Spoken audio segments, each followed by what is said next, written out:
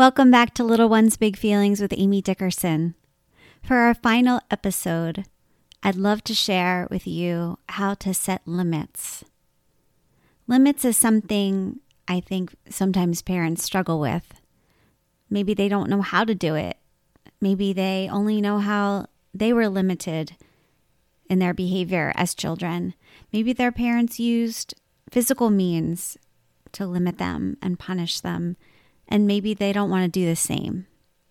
Maybe they've gone the other way and have been too lenient, and that has caused problems. So I'd like to share a way that you can set limits in a loving way that also validates your child's feelings and teaches them ways to cope with whatever it is that they're feeling. So Dr. Gary Landreth is the founder of the Center for Play Therapy in North Texas.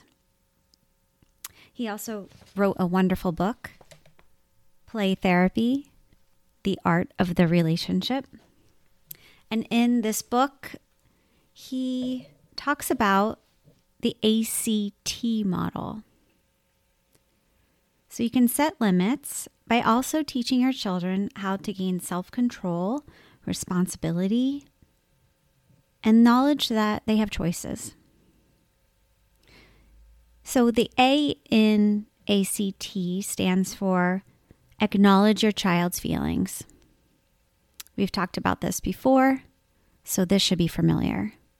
By acknowledging the child's feelings, you support your child's emotions, even if you cannot support your child's behavior. Reflecting feelings and intentions helps children learn feeling vocabulary and feel supported. Examples of acknowledging feelings starters. Looks like you... ... I know you'd really like to... ... I can tell you're feeling... ... Moving on to the C in the ACT model. Communicate the limit.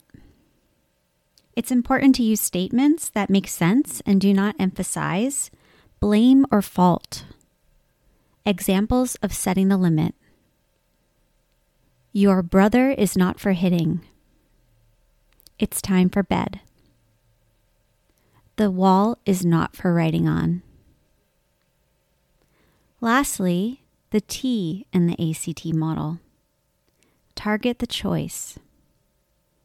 Once you've identified your child's feeling or intent, you will be able to identify a healthy alternative.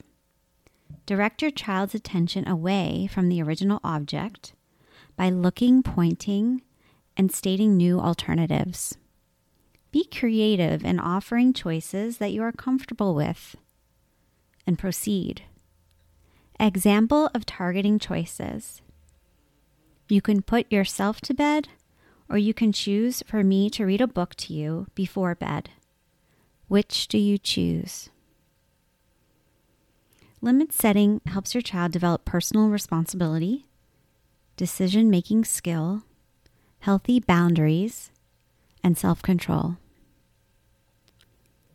I hope you found this to be helpful, as I hope you have found all of these episodes in Little Ones Big Feelings to be helpful. If you ever have any questions, please feel free to reach out.